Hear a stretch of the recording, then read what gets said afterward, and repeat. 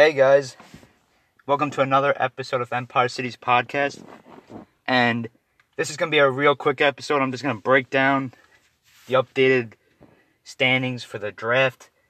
So we're going to go top 5 right now.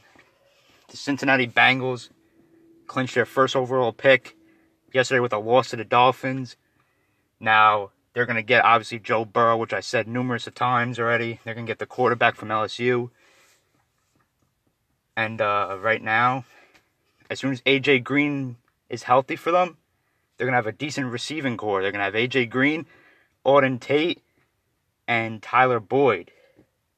And that's going to be an interesting receiving core for Joe Burrow in his rookie year. Now, second overall pick came down to the Chase Young Bowl between the Washington Redskins and the Giants. And the Giants screwed it up. The game went into overtime, but the Giants ended up coming away with the win. And the true winners of that game are the Redskins. And people are like, okay, you must be thinking, how are the Redskins a true winner since they lost the game? Well, they're going to get the second overall pick. They're going to get the best defensive player in the draft. Possibly you can argue that he could be the best player of the generation. And that's Chase Young. That's a guy I really wanted, but it's not going to happen. It stinks, but it's time to look at plan B, C, and D right now for the Giants. So the third overall pick is going to be Detroit. Detroit has that pick.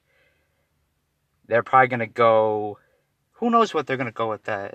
That's actually an interesting pick for them.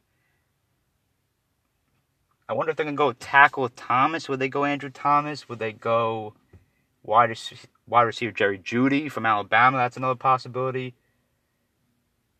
They could go with Jeff Okudah, the cornerback from Ohio State. I wonder if they go with him.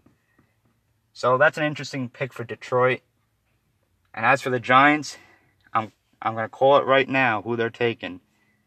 With the fourth overall pick in the 2020 NFL Draft, the New York Giants select Isaiah Simmons, linebacker from Clemson. The Giants finally get their linebacker that they're looking for. This guy's a versatile player. He started out as a safety, and he converted to a linebacker, so he has experience at both positions. That could help out the Giants for sure. And he's going to have a good career, Isaiah Simmons. You can't compare him to Chase Young, but it's not bad still. You got to move on from him. I know it's hard. It's hard for me right now to move on from Young. But it's time to look at Isaiah Simmons and welcome him to the Giants. It's a new start. We need a linebacker, so hopefully we could sign Marcus Golden as well, re-sign him. So then you have a decent linebacker right there. Then you're going to have a healthy Ryan Conley coming back from the torn ACL. Then you're going to have Simmons, and then hopefully Marcus Golden. So that's somewhere to start off with linebackers. And for the fifth spot, it's going to be the Miami Dolphins. And I know that people are wondering, okay, how are the Giants ahead of the Dolphins? Because the Dolphins beat us head-to-head. And we have the same record. Well, it all comes down to strength of schedule. Let's just say if 4 teams all have the same exact record battling out for the second overall pick. If you have 4 teams battling out for the second overall pick with the same record, whoever has the lowest strength of schedule is going to get that pick. And it doesn't even matter with head-to-head matchups.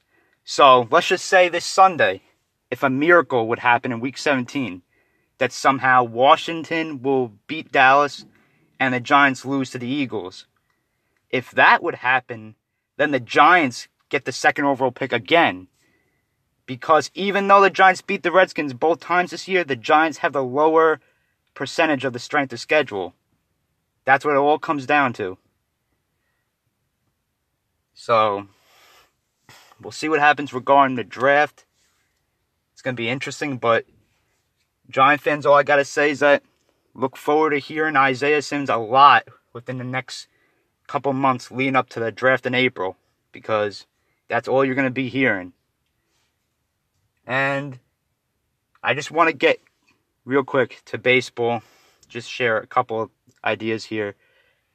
That Hinju Ryu, however you pronounce his name, Hyun-Jin Ryu, he goes to the Toronto Blue Jays, 4 years, $80 million. And a 32-year-old pitcher getting that kind of money from Toronto. It's an interesting move by a rebuilding team.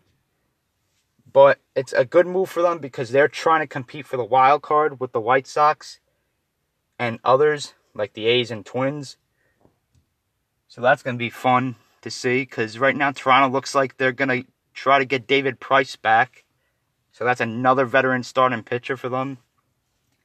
And their offense, they have a really young offense. So it's going to be fun to watch Vlad again.